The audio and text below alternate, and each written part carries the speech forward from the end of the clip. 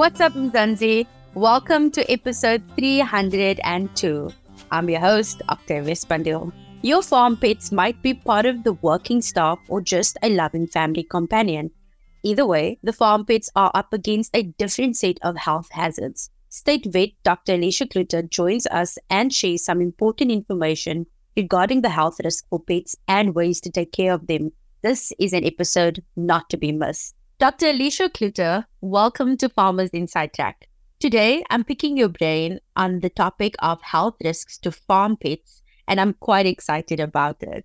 So dogs and cats that live on farms can be exposed to a variety of health and safety risks due to the nature of the environment. What is your advice or tips to farm owners about wildlife and predators exposure, and how is this a health and safety risk to pets? I'm Tavia, and I'm very happy to be with you today. Thank you for having me. When it comes to wildlife and predators, the most obvious threat to our pets is the physical threat. This would then depend, for example, on the size of your farm dog.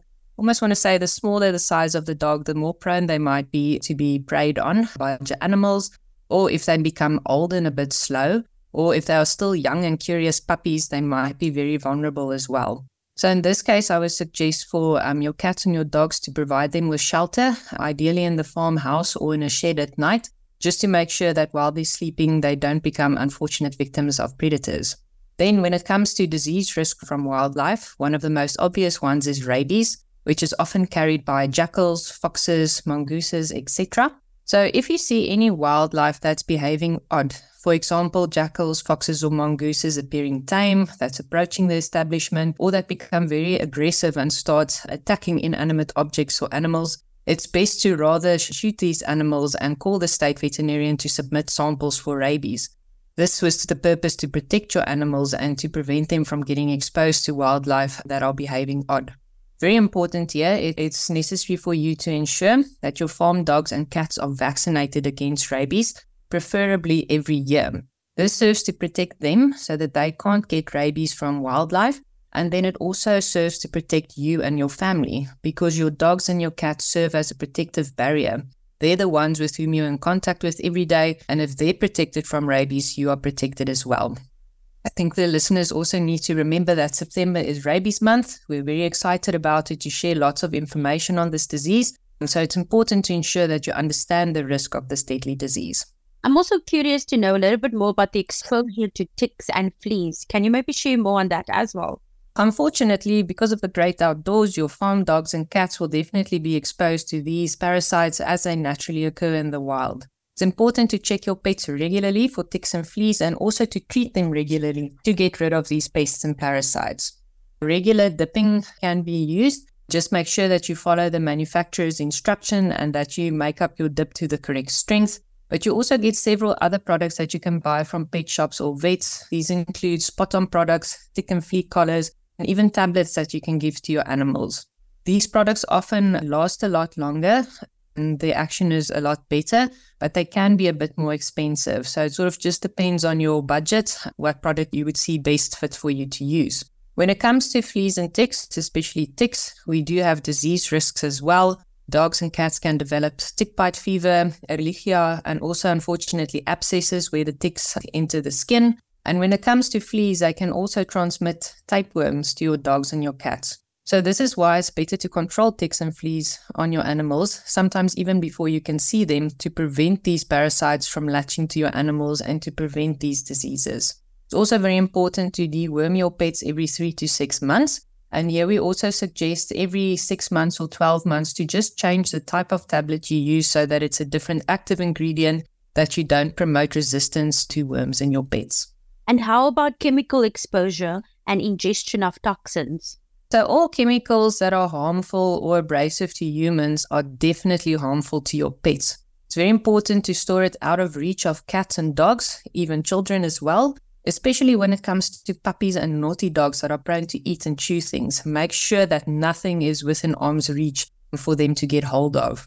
In terms of poisons, we get insect poisons that contain pyrethroids, to which cats are really sensitive. Then you get pesticides and weed killers that contain organophosphates that dogs and cats are very sensitive to. Just giving you examples like the two-step, which contains organophosphates, is often used to deliberately poison dogs by criminals. Also, be very careful with where you spray poisons, as cats are prone to walking over it, and we all know that they groom themselves regularly and lick their paws. So in this way, even if you didn't use a product close to them, if they stepped on it or rolled in it, they can unfortunately ingest it. So for both these toxins, the pyrethroids and organophosphates, it causes neurological signs in dogs and cats, and it can be deadly. If you think that your cat or dog has been exposed to any of these products, it's very, very important to call your vet immediately. Another big problem is rat poison. Obviously, it's put out to kill pests like rats and mice, but it's very important to put this out of reach of dogs, cats, and children as well. This poison causes internal bleeding in rats, and this is how the rat eventually dies. So if a cat or dog eats rat poison, they can also unfortunately get this internal bleeding, and unfortunately they can die as well. If a cat or dog, however, eats poisoned rat, usually this won't harm them as the toxin has then already been absorbed by the rat. But if the rat or mouse has just eaten some of the pellets and the cat or dog consumes a rat or mouse, then unfortunately they're exposed to the pellets as well. So once again, if you think that there was any chemical or toxin contact or poisoning, very important to phone your vet immediately, so that you can get advice on whether to induce vomiting or not in your animals. And here's also really crucial to rather prevent exposure, as the ingestion thereof is an emergency and a vet might not be close by. We've obviously touched on the health and safety risks due to diseases and some chemical exposure, but maybe let's trickle into the injury by farm equipment, maybe such as tractors or plows. What is your advice around this? I think it's really important, especially with dogs that tend to follow you around, to train them properly so that they know how to respond to your commands. It's very important as well to keep an eye out for them while you're working and to be careful around them as well. An injury we often see is people that drive over dogs accidentally, because dogs get excited when they see their owner and they often end up under the wheel of a car or a tractor. Yeah, it's very important, even if your animal seems to be okay after being run over or injured by a car or tractor, to still get them to the vet for a good checkup, as they might have picked up internal injuries. Then when it comes to the winter months, especially your cats, after you've driven with your car, your tractor, the engine is still quite warm, and cats like going under the hood and lying on the warm engine. So there it's very important once you start your car, your tractor, just to let it idle for a while and just to make sure that you don't accidentally have a cat under your hood, as this can burn their paws as well. And also, if you see any physical injury to your animal, for example, if there's a cut or bleeding, it's very important to firstly stop any major bleeding. You can, for example, tie a cloth to the affected area. Just make sure that it's tight but not too tight to cut off circulation. If there are only small wounds or cuts, you can disinfect this with some diluted Savlon. But if there are big gaping wounds, this will need stitches and treatment through your veterinarian. And how about heat and cold exposure, Doc? It's very important that we keep our pets safe and sheltered wherever possible. For example, if we look at extremely cold weather, it's important to provide blankets and preferably indoor shelter for your pets. For example, if you can house them inside your house or a shed, or even if you can provide a kennel for them to sleep in, just to protect them from exposure. Important as well to ensure that they have enough food, as this will help them to generate internal warmth as well. So if there's been extreme cold exposure, it's important to warm your pet with blankets and add some hot water bottles. And remember here that you gradually want to warm an animal that has gotten too cold. Don't place anything on them that is too hot. If you're putting them next to a fireplace or heater, do not put them too close. Just make sure that you gradually warm them up again. Then if we're looking at the other aspect, if they've been exposed to extreme heat, always ensure that there's lots of clean, fresh drinking water available for your pets, as this will help them to cool down and prevent dehydration. You can also consider providing a water pool for cooling off for your dogs especially. And if you have an animal that's been overheated, it's very important to cool them down with some wet towels and some ice packs. And you can even then put a fan on them just to promote evaporation. Important as well not to lock animals inside cars or buildings when it's really warm. Always make sure that there's a place for them to escape where they can seek shade or just a cooler area. Remember as well that exposure to extreme heat or cold can be deadly to our pets. And finally, how about infectious diseases from livestock? It must be very important because simply we are talking about farm life and the environment. Maybe we can just tickle into that for our listeners. What is important for them to know, especially for farmers? You are 100% correct. It's sort of the One Health principle where humans interact very closely to the animals and with the environment as well, and we need to ensure that all of us are safe and healthy. The first disease that I want to talk about here is once again rabies. This is unfortunately a risk to your pets if, for example, your livestock have been infected, but usually this is transmitted to dogs or cats through wildlife exposure, as we discussed a little bit earlier.